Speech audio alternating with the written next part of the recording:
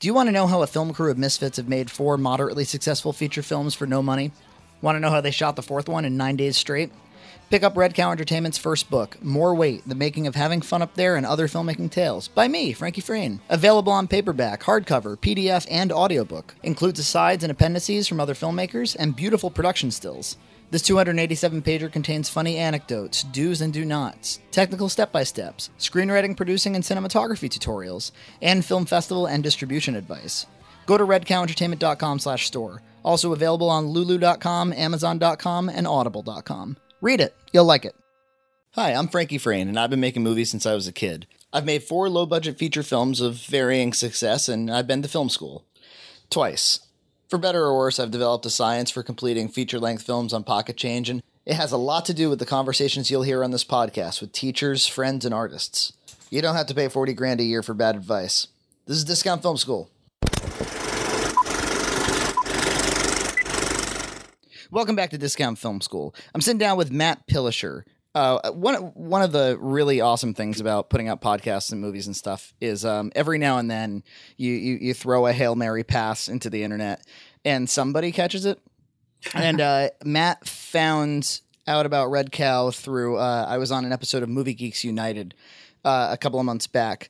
And he listened to it, and then he kind of followed like the breadcrumb trail of movies and the book and shit like that.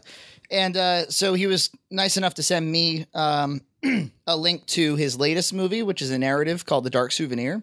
And I also went over to this great site that I want to hear more about your experience with, called Seed and Spark, which is both a crowdfunding and distribution site that was set up, I think fairly recently, for a documentary that he's had a good deal of success with now called Broken on All Sides. It's about mass incarcerations and a lot of the fallout that happened over the war on drugs and whatnot. So Matt, thanks so much for wanting to be on the show and talk to us about these movies. Yeah, absolutely. I'm happy to be here. And I really like your podcast. And I found Movie Geeks United. I'm kind of new to technology, so I'm just getting into podcasts. Movie Geeks United was the first awesome podcast on movies I found, and then yours was the second, but yours is more about making movies and really the kind of productions that I do, so I find it very valuable and useful to listen to. Oh, that's good to hear, because that's exactly why we do it. So you weren't always, film wasn't always in your blood. You, from what I read, you have a background in law, and that was kind of your first thing, or is that true? No, it's the other way around. All right. Yeah, I've always wanted to be a filmmaker. I mean, I guess probably since I was like in junior high or something. But I grew up being an artist. My mom was an artist. I have arts in my family. And I came to law school later in life. I graduated in 2010. And I got into law because I was an activist. So kind of artist first, activist second, lawyer third. So where are you based out of? Philly. I'm in the Philly suburbs. Oh, okay. What's the filmmaking community out there? I'm not too tapped into it. Are there schools or anything for that are like? I'm not aware of any Philadelphia-based film schools. I think Temple is the best film program around here. Temple's a big state school. But no, there's not a specific film school here. Philly always kind of lives in the shadow of New York City because we're like 2 hours away. So, there's a lot of great universities, and I think Temple probably has the biggest and best communications and film program. But I didn't go to film school. Okay, so what did you do for your undergrad work? I went to a place called Bennington College, which is a very artsy liberal arts school in Vermont, and that's where I guess I studied film the most. I majored in film, but we just had like tape to tape editing until my senior year when they got a bunch of computers, and I was too scared to learn it, so I didn't. Was it mostly a focus on film studies? That's what it sounds like. Like what does it mean to major in film at a non-film school like that?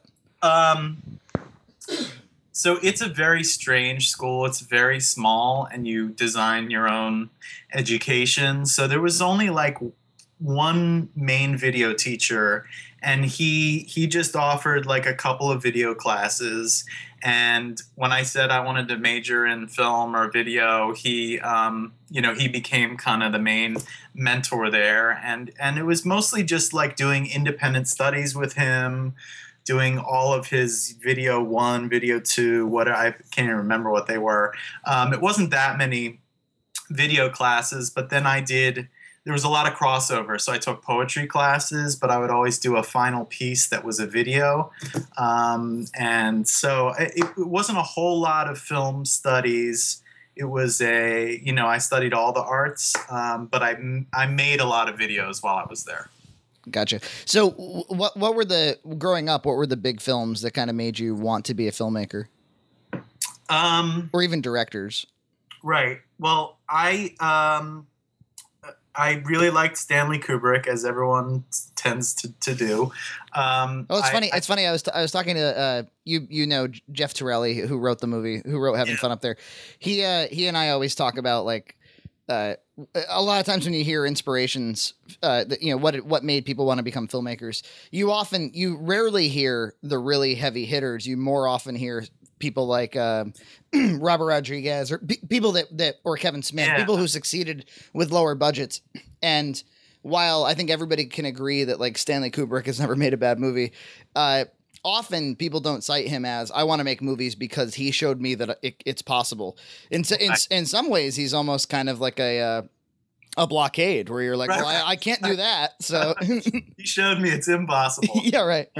Yeah. Well, I didn't quite have that same experience. It seemed like it would be really difficult to make movies at budgets like that. But I liked Kubrick and like Scorsese and all kind of the classics. And then I was really into scary movies my whole life. So I loved like Texas Chainsaw Massacre and The Shining and Jacob's Ladder. We used to watch, my friends would come over and we'd watch movies in my basement, like hang out. And we had band practice and then we'd watch movies, and it was usually scary movies.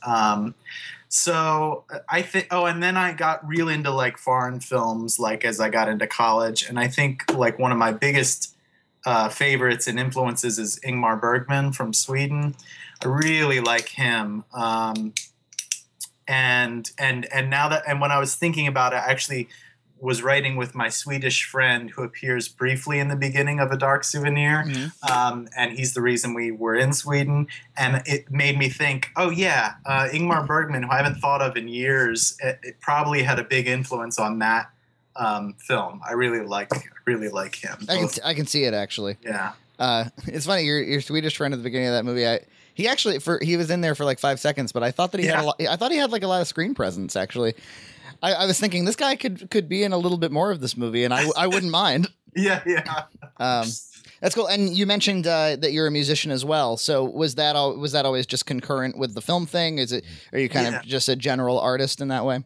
Yeah, I like to do a little of everything, and I just when I think I'm specializing, I get interested in like another project. So I think I've played music since I was I played music since I was 4. My parents made me take violin lessons. And then I played guitar and my own like music since I was in middle school. So that's always been a big part of it. But I paint and I write.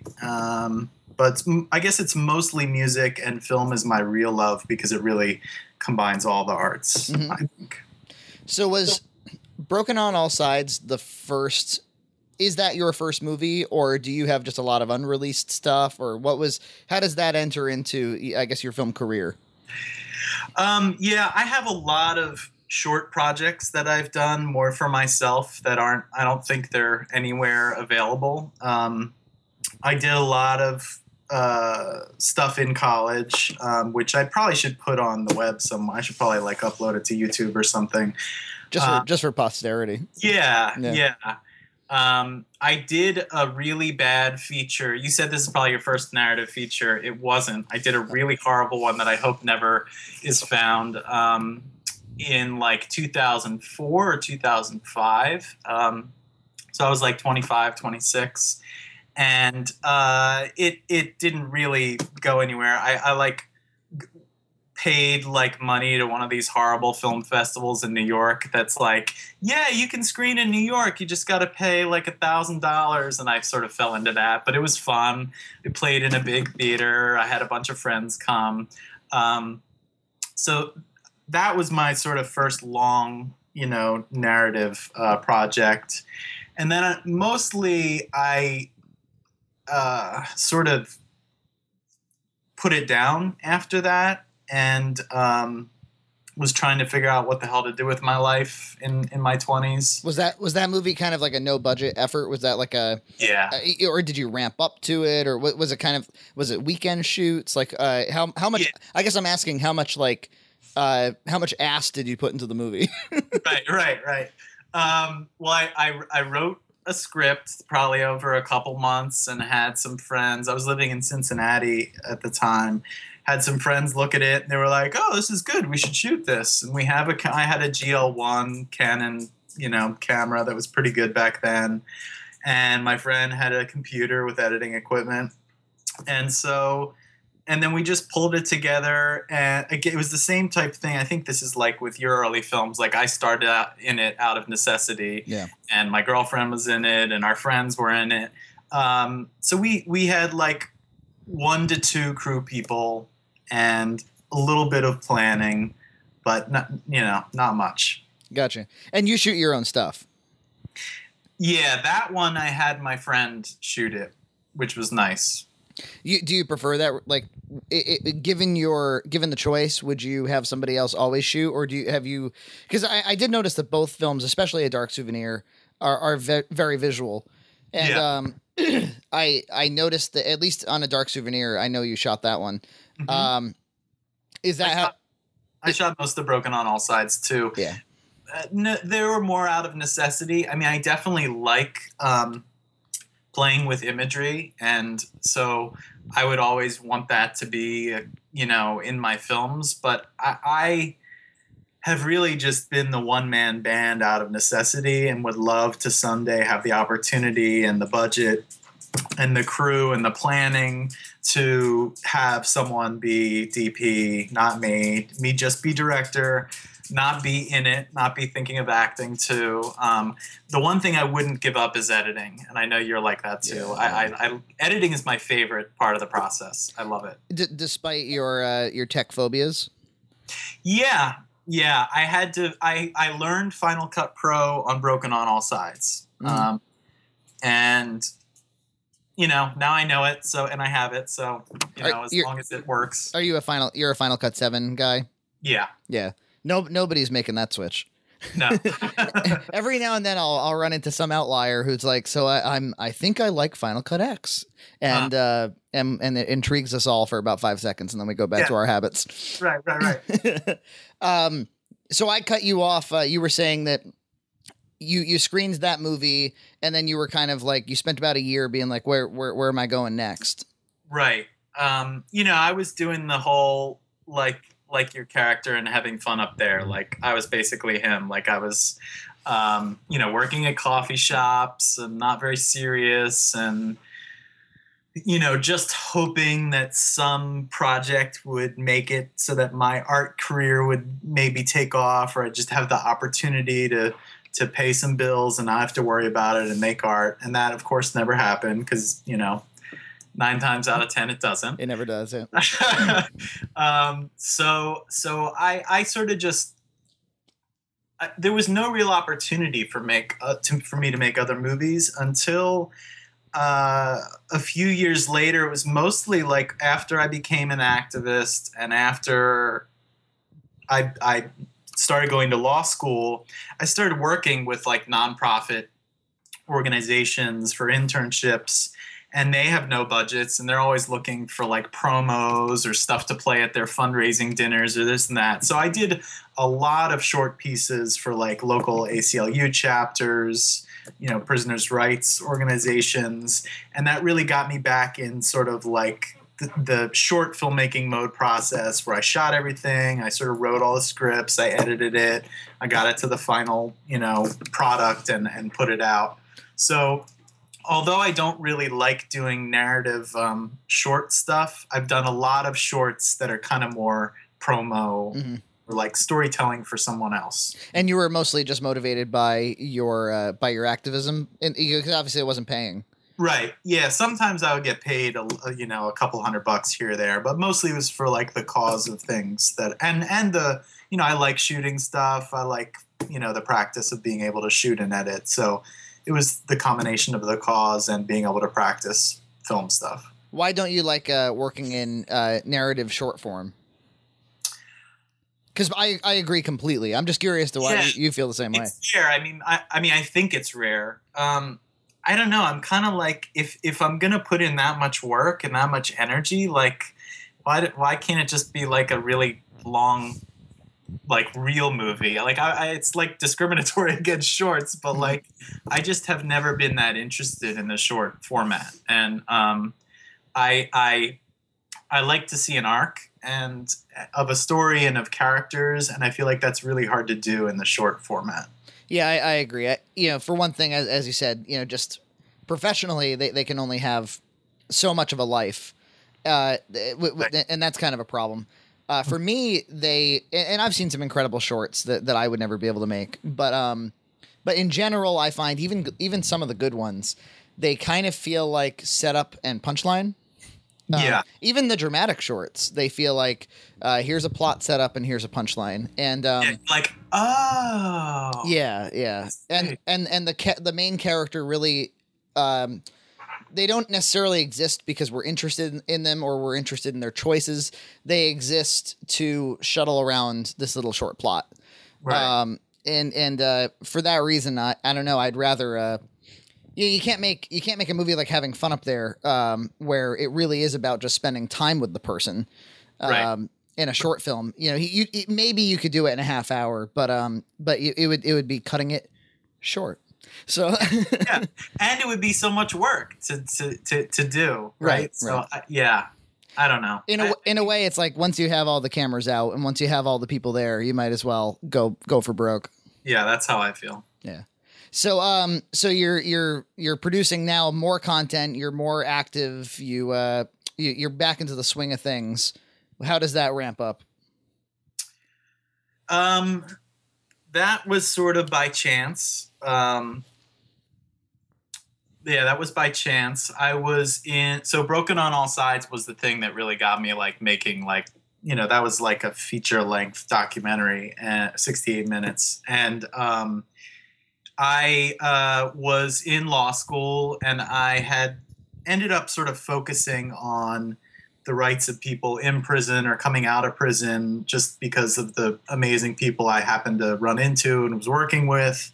And I was in law school in Philly, and there was a tremendous problem inside the Philadelphia jail system, which is like one of the worst in the country. And I was working for the law firm that had been suing the city and the jail system for decades over the conditions inside. And I kept seeing this disconnect between like the legal strategy and like people, like the public actually getting what's going on. And like as an activist, like I firmly believe that the legal system can be pushed along if people are outside, like on the streets, or like organizing, to let, the judges know that they're watching, and so that's sort of how the idea came up, was that maybe I could do a short video about what's going on as this lawsuit was proceeding. And then at the same time, I found out that the law school across town, the really expensive one, University of Pennsylvania, had a specific program within the law school that was called Program on Documentaries and the Law. And I got permission, long story short, to audit a class there that was basically about using film as an advocacy tool. And I was the only person that had a filmmaking background, and we were supposed to make like a 10 to 12 to 15 minute short video to do with video advocacy. And so I was able to pitch like this idea about the prison system in that class, get a couple of other law students to help, and they had like awesome editing suites that only the law school had access to, really good like digital camera, HD cameras that only the law students had access to, and of course no one in law school was like making movies. Yeah, why did they even give those to them? That's weird. It was just for this little program that this professor, Regina Austin, had started.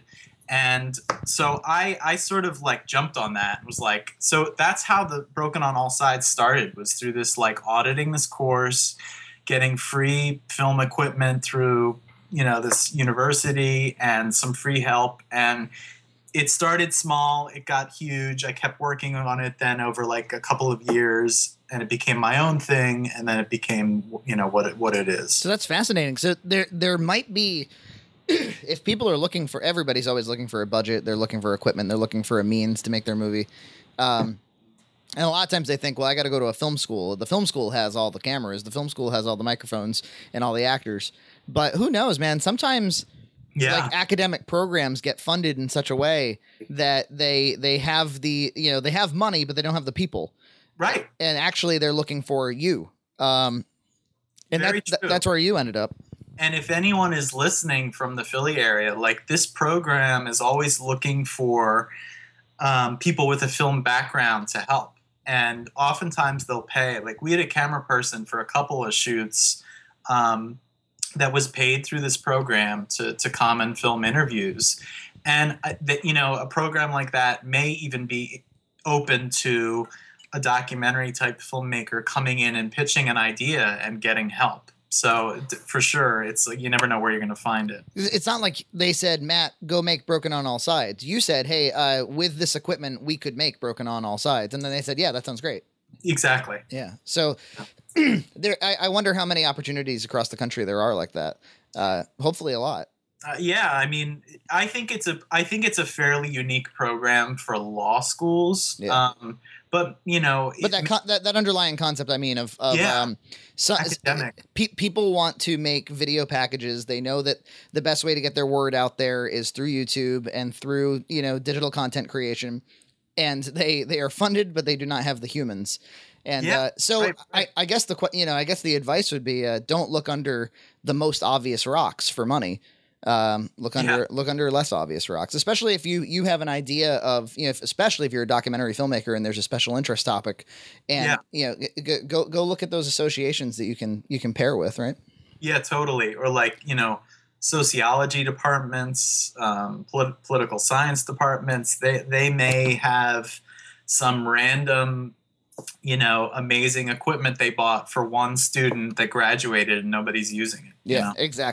Exactly. So what does shooting that movie look like? How long does it take? Was it was your first feature length documentary. So I'm shooting my first feature length documentary right now as well. And I'm learning a lot about that process because it's so different from narrative. Yeah. It's what I'm finding is it's really just collection. It's collecting as much content as possible and then shaping the story after the fact, which is like so backwards from narrative. So what did you find? What kind of lessons did you learn on that movie?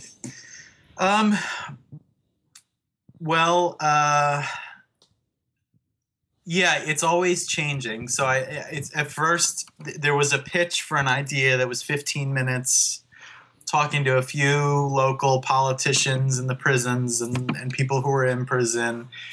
And then it changes, and then you get interested in it, and then you find like other branches of the story. Yeah. And, you know, you also get into that whole thing, like what is truth, and like, you know, editing, and like what is the portion of the story you're choosing to allow the audience to see. And my film is really an advocacy film. It really takes a strong position, so it's not trying to be neutral or anything. And I had to, at some point, decide that. And when I decided that is when a lot of other people said, great, good luck, but sort of dropped off the project. That's when the university said, you have our blessings, but take our name off of it. And so, it's interesting the sort of choices you have to make. And then at some point, it's like you can collect for forever. I agree. It is like collecting. Yeah. And you can collect forever. And as soon as you stop collecting, there's going to be something great you missed. Yeah. You just have to stop at some point. And I know you work with your wife a lot. My wife was great at being like, just stop, just finish it. And you need, someone to be telling you that, because I just had to just stop, What role did she play on the movie? Mostly just kind of as like my consultant. The other person there, other person doing the work. Yeah. Yeah. I mean, she didn't, I would just mostly bounce ideas off of her. She would come in, see me editing, see me like banging my head against the wall. And she would just give me ideas or help me try and think through things, or tell me like, Jesus, you're still working on that? Like, just do it, So it wasn't so much a formal role, although in the end I gave her a consulting producer credit, I think is what I said. I didn't even know if that's a real title, but I just like, that sounds good. Yeah, I mean, when you're just running around shooting stuff, the idea of like assigning roles kind of gets thrown out the window. Yeah.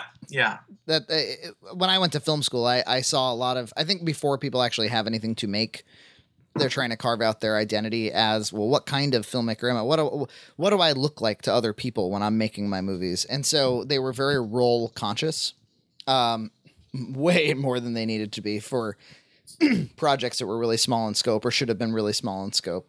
Oh yeah. I went to Emerson, and they have a really strong focus on extracurriculars. And so they have these, kind of like film clubs and stuff that they fund. And then everybody has to have a role on the movie. So if like 60 people join, well, then the short film that gets funded, it's all 60 people have to have some kind of role on it.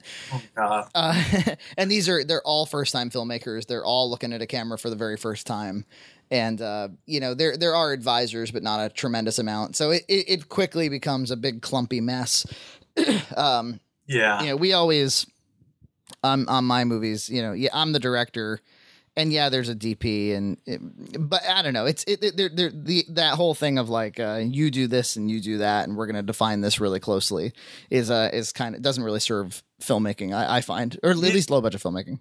Right. No, absolutely. Once it gets to a bigger stage and there's more planning and there's, explosions or special makeup, you got to have people making sure they're handling their own piece of the puzzle. Yeah.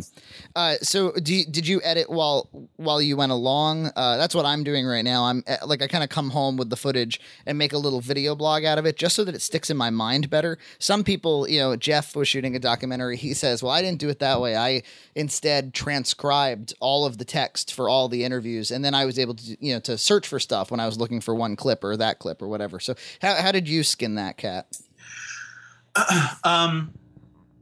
I think we didn't do either of those things, although I recommend doing either of those things. we stumbled our way. I really stumbled my way through that movie, and we were all students. So we collected all the footage. It was on tapes. It was on mini DV tapes. I don't even think we dumped the tapes oh my God. Sort of towards editing. And we dumped the tapes that we had. We're like, do we have them all? I think we're missing one. And then, we each went through and like marked, based on this kind of story we had, marked portions where we thought, this is good. This is what they're saying. We should come back to this. But it would have been nice to either have transcriptions or sort of go along as we did it. And then, again, the way it turned out, I kind of made one finished version after like 6 months or 8 months, and then wasn't quite happy with it and kept moving on. And so I shot a whole bunch more footage by myself. And so at that point I had an edited thing that then I kept jamming all these other pieces into and trying to like, revise and make it work, which was actually really hard because I was kind of like rewriting the story as I was going. Because once you've established the narrative flow of the thing, and then you insert this new idea, I imagine that the other sides of that new idea have to kind of mesh mesh well with what you added. Yeah, and it was just tons and tons of editing, and it was a pain. I did a lot of test screenings, which I found very valuable.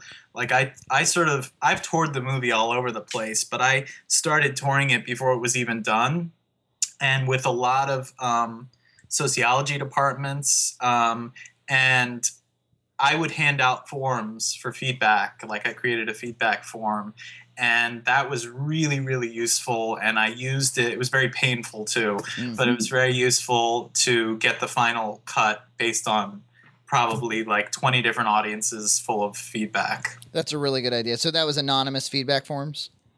Yeah. So there was no social pressure to say, yeah, it was great. And I was just a visiting professor or visiting speaker, so they had no reason to think I was, that it was totally honest, which was good. So were they just open cards of like, tell me what you thought, or did you have some questions? I had a very specific thing. I could send it to you if you're interested, but it was like, was it too long? What did you think of the length of the movie? 1 to 5, too long, too short? What did you think of how the music was used? But then there was also some places for people to write their own stuff. Like what did we not cover that you would have liked to have seen? Right. So it was like a 1-page form with a lot of information. Yeah. If you send it, I'll if you don't mind, I'll upload it to the podcast, and other people can download it. I'll try and find it. That sounds really smart. I've done my share of, especially the film before Having Fun Up There, Sexually Frank. I did a lot of, I was in school at the time, so I had a lot of opportunities to screen, and it was invaluable. After a while, when you hear the same people saying the same things over and over again, just in different ways, you start to understand. The more you screen, the more you understand the commonalities of what the problem actually is. Because a lot of times, you ask somebody, what did you think of X? And they start to try to problem solve for you. And so the point is they had a problem, and that's really the only useful information. From there, their suggestions for solving it often start to kind of go off the path. But then when you go talk to another person, has a completely different idea on how to fix it, but still had a problem with the same exact thing, then you can start to solve that problem with all of their feedback. But if you're not writing any of it down, we used to tape it. That's what, we would record the audience, but then you're putting a lot of social pressure on them to not be an asshole to you. Right. And you might really want to invite them to be an asshole to you. Yeah, no, that's true. I think the anonymous thing is good, and to have it in a written form. Because I could almost just quickly page through and see 5, 5, 5, 5, 1. Oh, what's this? Yeah. Or if you're flipping through and it's 1, 1, 1, 1, 1 on one particular issue, you're like, man, it's clear that we have an issue there. Yeah, exactly. Yeah. That's really great. So, you end up finishing it. Had you ever considered doing a follow-up? Yeah, I have. And everyone that ever talks to me asks me if there's a follow-up. I would love to. It was just, it's just like, if I have the time and the money, I would love to. It has such a life right now, because this issue is so big and it's not going away, and it ties into Ferguson and all these protests going on now. So I'm lucky that it's not perfect. It's not full enough. I'd like to do follow-up. But what it's really designed to do is spark conversations. And so there it still has a life. And I tried to keep it to an hour so that there would be time to have a good, healthy discussion afterwards. And that's so wherever I tour the movie or it's being played, I try and get, a panel of people together, people who are incarcerated, people who are other advocates on this issue. And that way they can jump off from the end of the movie into whatever it is locally, their issues, or whatever they think I missed. So I would love to do a follow-up. But, actually, I work with an organization in Philly called the Center for Returning Citizens. And returning citizen is one of the words for people who are coming out of prison. And the head of the organization is really pushing me to do a documentary on them, and I've started to piece together footage, and I bought them a little cheapo video camera that's HD that they can take and film. So they're sending me HD cards. And so I have all this footage that eventually maybe I will make sort of a follow-up that's more specific about one organization and how they're dealing with these issues. If you're anything like me, you're probably sitting there being like, I'd love to start editing some of that stuff. Yeah, I did. I edited together 10 minutes, but I just don't have time. You got other things to do. Yeah. What was the year of the release of that movie, of Broken on All Sides? 2012. Okay, really? So that's really interesting. So, for all of your desire to want to follow up on the story and get and zero in on the story, it wasn't until 2 years later that the topic ended up being more relevant than ever because of some of the recent events. So I think it goes to show you might have made a movie about Philly and about but you were really making a movie about the whole country, as it turned out, because 2 years later they want to watch it more than ever. Yeah, no, absolutely. And I think it's a great website. It was my friend designed it for the movie, brokenonallsides.com. We haven't updated it in forever. But like it has a very basic, nice design with information. Here's how you get the movie. Here's how you contact me. And it's amazing how many people just stumble across that website after a Google search for a movie about incarceration or racism in the criminal justice system. And that's still how I'm getting like someone in North Carolina, someone in Wisconsin. They're like, can we show this movie for our Martin Luther King Day event coming up? Can we show it for our, incoming freshmen? So, it's just been amazing to fit a niche and now that niche is getting wider, so that the activist community really takes a hold of it, embraces it, helps you spread the word. That's the only way the movie has been as successful as it's been. And that's got to make you feel incredible. I mean, especially as an activist, as somebody who is passionate about the topic. That's why I made the movie. It's just you never know if it's actually going to work. So let's talk about how you got it out there. It sounds like obviously just doing a basic Google search has gotten some traffic over to the movie. But how else have you made people aware of it? Yeah, well, at first I tried the film festival thing, and that just really sucked because I once wrote a chapter on this. Yeah.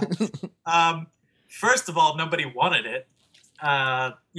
Second of all, I had no idea what I was doing. I stumbled my way through the whole process, even though I had experience. Like I know how to frame, I know how to edit, but everything else besides that, I stumbled my way through it. And it was such a pain to try and figure out what festivals, and then the ones I got into, I had no control over. Like, luckily, most of them worked with me were the ones I could go to. I said, hey, I want to do a panel afterwards. I want to bring in these people. We'll bring in local people, to talk about the issue. And some of them worked with me. But I realized quickly that it would be better if I just set up my own screenings, like at libraries, at community centers. And so, I contacted a lot of organizations across the country. If you have an issue-based documentary, that's, you obviously look for people that are interested in that issue, and that's your audience. You did that just by Googling or what? Yeah, and I was an activist in that scene. So you were aware. It's easier, and by word of mouth, and I would maybe hear someone in Wisconsin would contact me and say, hey, will you come to the University of Wisconsin-Madison and do a screening? And then through my networks of people, I would ask, okay, who are the organizations I should get in touch with to come? And be a part of the panel and set up tables and information. And then almost everywhere I went, I would go, and then the people that came would want to set up more screenings in their area. They may be an hour outside of Madison or here or there. So it really wasn't. It sounds to me like it was a grassroots effort that was more that relied on the internet a lot less than you normally would. That may be. Yeah, I think that's true. Because it was the attendance of the events that perpetuated it. Yeah. And then, other people may have contacted me afterwards saying, oh, I missed you. in Rhode Island, but can you send me a copy of the movie? My church wants to screen it. I'm going to screen. Oh, wow. Yeah. So, and then it was like Facebook, like, Facebook pages of organizations, and contacting people, through Facebook and trying to get, but I don't know, a lot of it was sort of through already existing events set up that would then lead to other things, which is awesome. Yeah. It has a bit of a life of its own. Right. It was kind of self-perpetuating in that way. Yeah. So that movie ended up having a life on Seed and Spark. So tell us about what that. The reason I'm aware of Seed and Spark is because I went to the Austin Film Festival and they did a presentation there, and I had never heard of them before, and I really enjoyed what the I can't remember her name, but what the speaker Emily Best, maybe. That sounds familiar. Yeah, short hair. Yeah, it's probably she's the head of it. I think that's who it was. She had a lot of really valuable things to say, especially in the way of a crowdfunding campaign should and in this case you didn't crowdfund, you just used Seed and Spark for distribution. But she was talking about how a crowdfunding campaign should be just as much about engaging fans and collecting fans as it is collecting the cash itself, which I think is a really important piece that a lot of people miss. I'm always really disappointed when people go quiet after they've met their goal, or whatever. So, but I like this concept of trying to establish a website where you can go for independent films, where people can sell it to you, but for a low cost. It can be connected right into a crowdfunding campaign. So there's kind of a film can live a life on this website. So what led you to it, and what for a film that probably had options, why did you choose Seed and Spark? Well, I thought it was an amazing concept, the concept you described. And yeah, the movie was done. I think that Seed and Spark is relatively new. It may only be a year or two old. And I can't remember how I found out about it, but when I did, I thought I would love to. I mean, I was actually having trouble with getting the movie with Broken on All Sides and getting it into any kind of like mainstream or even indie distribution. You were having no problems with screening, but you were having a tough time with actually catapulting it. Yeah. And part of it was like people, more mainstream people didn't like that it was an advocacy. Like I think PBS wouldn't accept it for one of their, documentary series because it took a point of view. To me, that's inherent in documentary filmmaking. Documentary filmmaking is not about, it's not a news report. It's an artist expressing themselves. I mean, Forks Over Knives and Food Nation and Super Size Me. I mean, every major documentary you see on the top hits of Netflix, all are opinion based. Right. And it's just a lie, the other ones that say they're not. Yeah. Because it's almost like you don't know what their agenda is. It's almost more, not more dangerous, but at least if you're out there about it, you know where the filmmaker is coming from. And so you know what footage they probably didn't decide to put in. Yeah. But if they're just like, oh, here's a documentary on the South, in 1990 or something, you're like, well, who is making this? What didn't they do? Because at that point they're trying to, they're not coming forth and saying, I'm going to try to persuade you to see my point of view. Instead, they are silently manipulating your perspective. And right. That does seem kind of, to me, there's a media ethics issue there. Yeah. So I had problems. I mostly self-distributed, and I guess when I heard about Seed and Spark and heard that you could have it streamed through there, I was like, this is great. I could probably hold out and hope for a better like Netflix or something, whatever. Mm-hmm. But I was like, I want to support this idea and this community. So I'm glad I did, and it's gotten a ton of views through it. And And I've the main way I keep in touch with the Seed and Spark community is through these great Twitter chats they have every other Tuesday, and they just use the hashtag Film Curious, and it's a lot of mostly filmmakers, mostly very indie filmmakers, and they'll have a different topic for every Twitter chat, and I find it very useful. And because I'm not like plugged into a film community, I didn't go to film school. I'm not like a full-time filmmaker, so I don't know what's going on in Philly, even though I probably should. It's the community that I feel like I want to belong to that I haven't had a chance to access. So I think it's a great concept, and I love the idea of that. The crowdfunding is like getting your fans on board and not just about raising money. So I think that's a cool concept too. And they're more than just a platform. Like they also do those tours and things, and they like curate collections. And I think they do some like film screenings where they'll take some of their films. So I just think it's a cool idea. And we're at a time where we're all trying to figure out what the best way to get indie film is out there. And I think that they also are in it for the right reasons. Like they're filmmakers and they're not like assholes from LA. Yeah, they seem to be making opportunities where opportunities didn't quite exist a minute ago. Yeah. If to sell your movie for the same amount of dollars that you can on Seed and Spark, you'd have to get on iTunes or you get through some kind of gatekeeper, and these guys aren't gatekeepers; they're enablers. It seems like. Yeah. So have the sales for the movie been okay? Has that been kind of like a nice little like extra to your life, or? Yeah. I think I also have it on Vimeo on demand. And that's it. Through my website, you can either watch it through Seed and Spark or Vimeo on demand, and it's been nice. It's like something you don't have to think about, and then every month there's a couple $100. So that's great. You'll take it, yeah. And then I still sell DVDs, just packaging them up and sending them as you do through the website. And I have one educational distributor out of Portland called Collective Eye, but they're so small. They don't have much marketing budget. There's not many sales that I see through them, but that's help. That's something. And then mostly it's just people. It's a lot of like in-person sales at screenings. Yeah.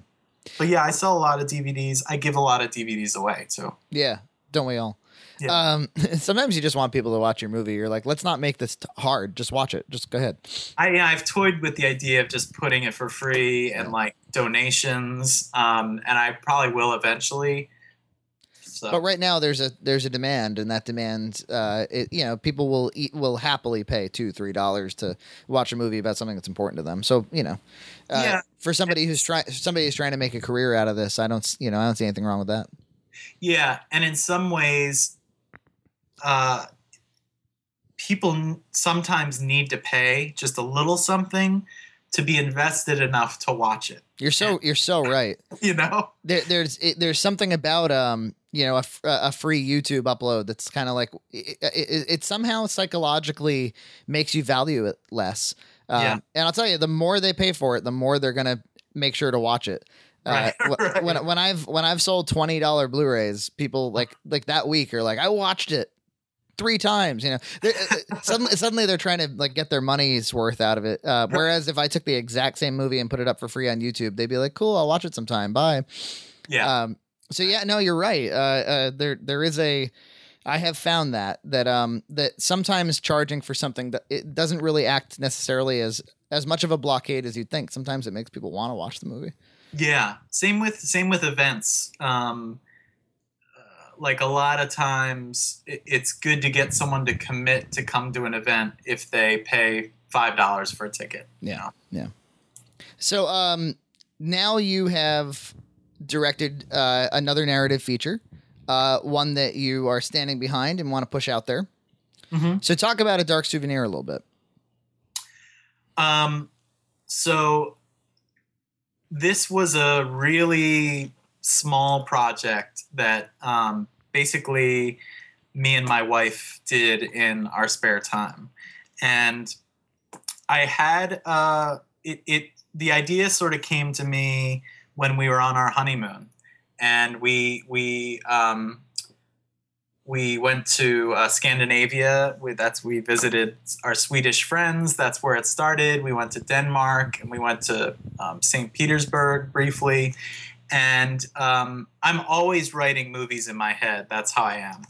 And I'm also always taking photos with my phone and videos. And so I was doing that, and we were in some creepy old fort in Copenhagen, and I'm writing, starting to write in my head. And then we're on the plane back home, and I'm writing, and it just never stopped. And I developed a whole story, based on that. This couple that goes on a honeymoon, visits some weird place, brings something back with them, some kind of haunting or whatever supernatural, and have to deal with it. And, I tried to also put in lots of layers, because for me, it's not just interesting if it's just one story, but like for me, it's also about, like, my wife's Jewish. We're Jew. I'm basically Jewish. And there's a lot of Jewish themes in the movie as kind of subtext that I'm working through.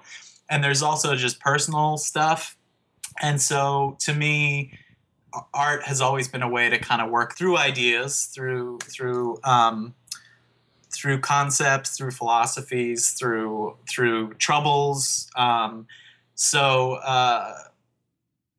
it, I wanted to make, and I love scary movies, so always wanted to make a scary movie. So I'm like, this looks like it could be it. I'll try and write it in a way that'll just take place in our house. We don't need many other actors. I can throw the camera up on a tripod. We can do it ourselves. And I did have a script, but it kept changing based on, like, the circumstances in our life, where I would, like, collect some footage and not quite know how I was going to use it, and it would become a piece of the film, and then I would change the script slightly. So it was really kind of a weird work in progress for the last 2 years that was built around a really basic concept of this haunting and this story. And I don't know, finally got enough footage to get a finished 80-minute edit, and happy to get it out there into the world. So you've shared a rough cut with me, but you told me that it was real close. Yeah. So when do you expect to try to release this guy? So I'm gonna try and do festivals. I've started submitting it to like mid-level festivals, horror genre festivals, and I'm gonna try and regardless of what happens. I think the first screenings for festivals could be like April. And regardless of what happens, I'll probably rent a theater or, see if I can get a theater in Philly or the suburbs to do the premiere. And I'm trying to figure out how to then keep it going. So what digital platform to do that? Yeah. And I told you as we were emailing, I've been like eating up podcasts on distribution, and it's like the more I learn, the more confused I am about like the way to go. So teach us a little bit, if you have learned anything, anything that took you by surprise. You're like, oh, I never quite thought of it that way. Well, one thing I've learned that kind of sucks is, like, still, even most indie distributors are like, horror goes really well. Horror distributes really well these days, and it can be pretty low budget, but you still need some kind of recognizable cast. Yeah. And that's just really shitty for people like you and me that, like, don't know, like, it'll never happen. Somebody, or don't want to spend $10,000 for an appearance. Well, I thought you were going to say, if you don't have a recognizable cast, then you need lots of gore or lots of nudity or both. Right. Well, so that's true. That's true. And I don't have either of those. Yeah. I don't have any of those things. It's more more Rosemary's Baby, less Saw 3. Yes. Yes. Exactly. Yeah. Actually, that the slow build, like, eerie, and then some kind of finale. That's always been my favorite kind of horror movie. And so yeah, so you don't have nudity, you don't have blood and guts throughout it, you don't have a cast. It's really hard. So it makes me think more and more, okay, I just have to do this myself. But then the more I find out, it's like still really hard for filmmakers to make money even off of indie distribution, or to get it out there. So even if you get a distributor, you still have to work the same about getting your audience to your movie. So why not just self-distribute anyway? A lot of people are asking themselves that question. So, I mean, to me, what just distribution is for is help finding an audience. But if they're not doing that, then I think, more and more I'm just leaning towards like Seed and Spark, Vimeo on Demand, having a website out there, showing up to like these horror conventions and horror conferences. And I don't know. I mean, I think the festivals would be really fun. I mean, what I learned from Broken All Sides is like they don't take things like it's so competitive, and you never know what they're going to take. And festivals I thought I would get into, I didn't. And festivals I didn't think did. So like, there's not a sure thing with the festival run either. But I really want to be able to have it in a theater, see audiences watch it, and have that experience. Which you already know from Broken on All Sides, you can generate yourself. Yeah. And I'm with you. So often it's just like, I just want people to watch it. I want it. I want to get as many people as possible to watch it. And then I want to move on to my next movie. Yeah. And I have learned over the years that, and this isn't me saying that my movies are either good or bad. All I'm saying is I've learned that quality is not the thing that determines distribution. Yeah. It's not like, good movies get distributed and bad movies don't. No, we all know that if we made a movie called Babysitter Kill Kill and there was a DVD cover that was sexy enough, it may even make its way into FYE. Right. But the fact is, and then somebody's gonna go home disappointed with some schlocky ass movie. But it happened, especially during like the early 2000s when DVD really boomed and people were like, they were just trying to sell $10 DVDs to anybody that would buy them. Now I think people are more discerning because there's so much more to choose from. I think people are basing what they watch, for streaming platforms, any of the streaming platforms, they're basing what they watch on user reviews, critic reviews, things that you don't necessarily see, things that are conveniently omitted on the DVD cover. Yeah, totally. Yeah, like I almost every night I try and find a new horror movie on Netflix to watch, like right before I go to sleep. And just the amount of crap out there. I mean, I'm glad that at least it's indie crap, like it's not Hollywood crap. Yeah, but still. But I go on and then I'm like, oh, this looks pretty good. And then I start looking at the reviews and I'm like, oh shit, I'm not going to watch this. Yeah.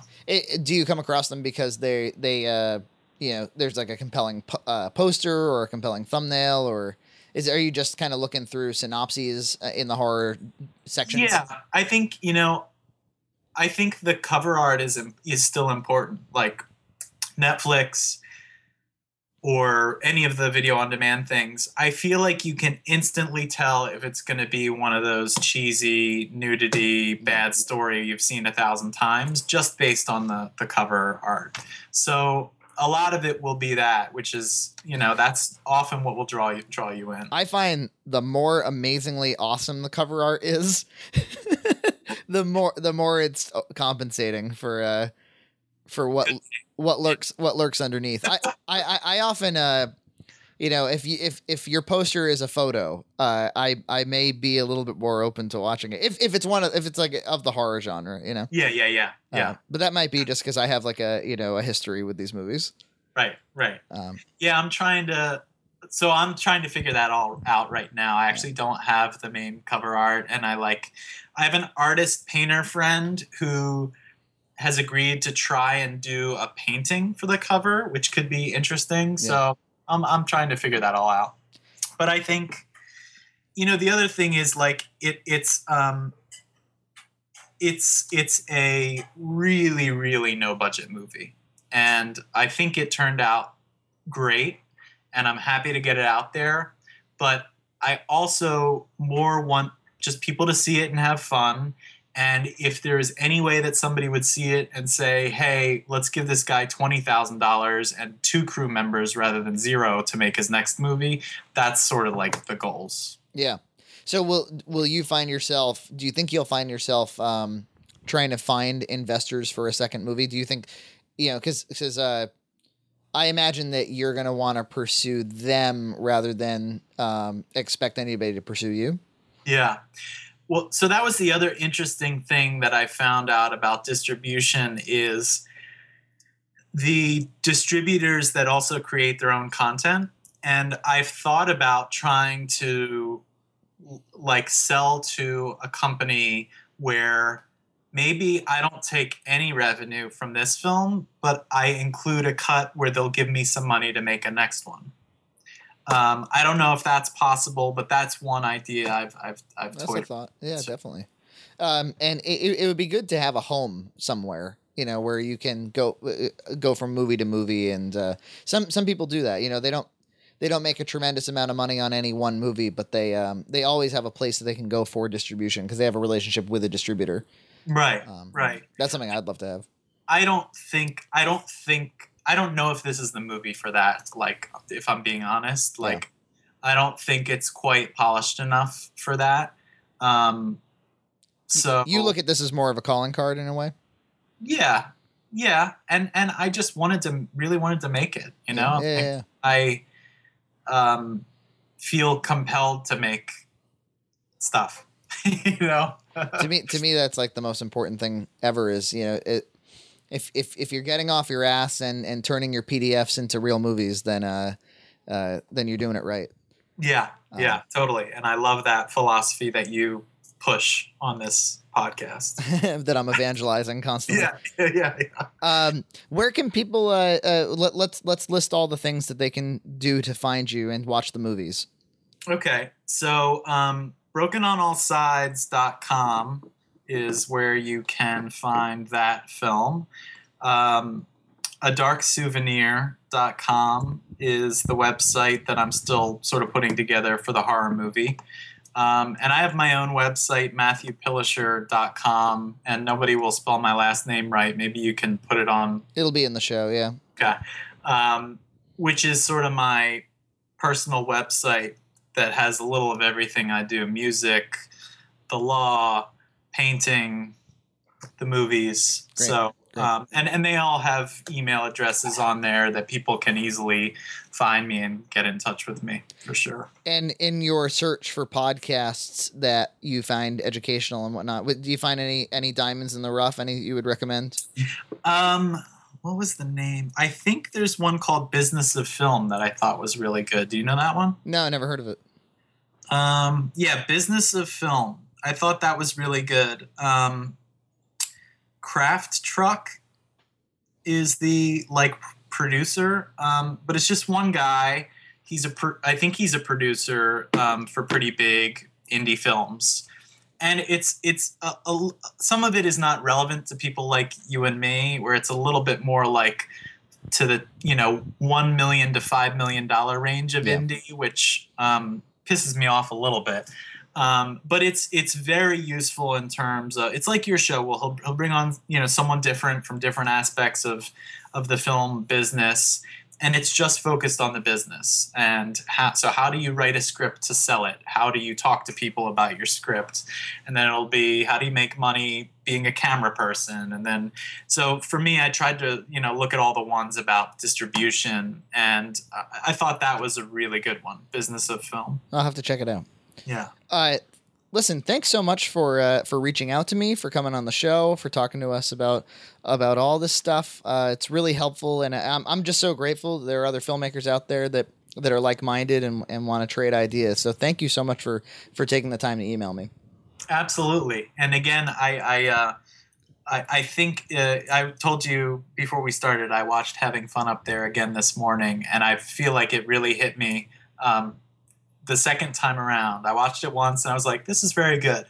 But then I was like, I want to watch it again before I come on the podcast. And I realized how amazing the writing was.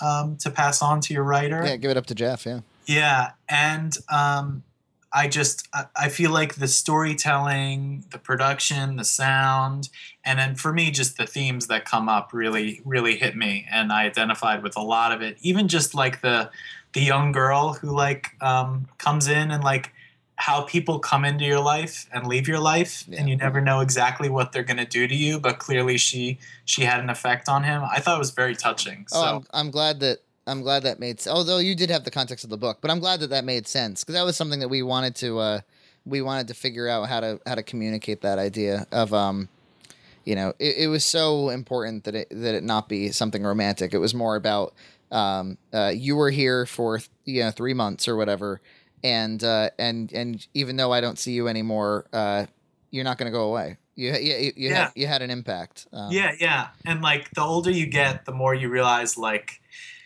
your relationships with friends or family are not going to be the same. They always change, and you never know like sort of how it's going to impact you. Yeah. And so I thought that was but it was everything. Like even the lady in the coffee shop who gives them the number for school, like that was like just a 2-second thing that changes, Yeah. It sets them on a different track. Yeah. So I thought that was very cool. And I haven't seen your other films, but I'm a fan based on that and the podcast. That's cool. Well, all you have to do is say hi to me, and you get like a whole like truck full of swag. So let that be a lesson to anybody else out there. Cool. All right, man. I will talk to you. Please stay in touch. Come back on the show when A Dark Souvenir is out. Tell us about new lessons you've learned, and thanks again so much. Okay, that would be great. Good talking to you.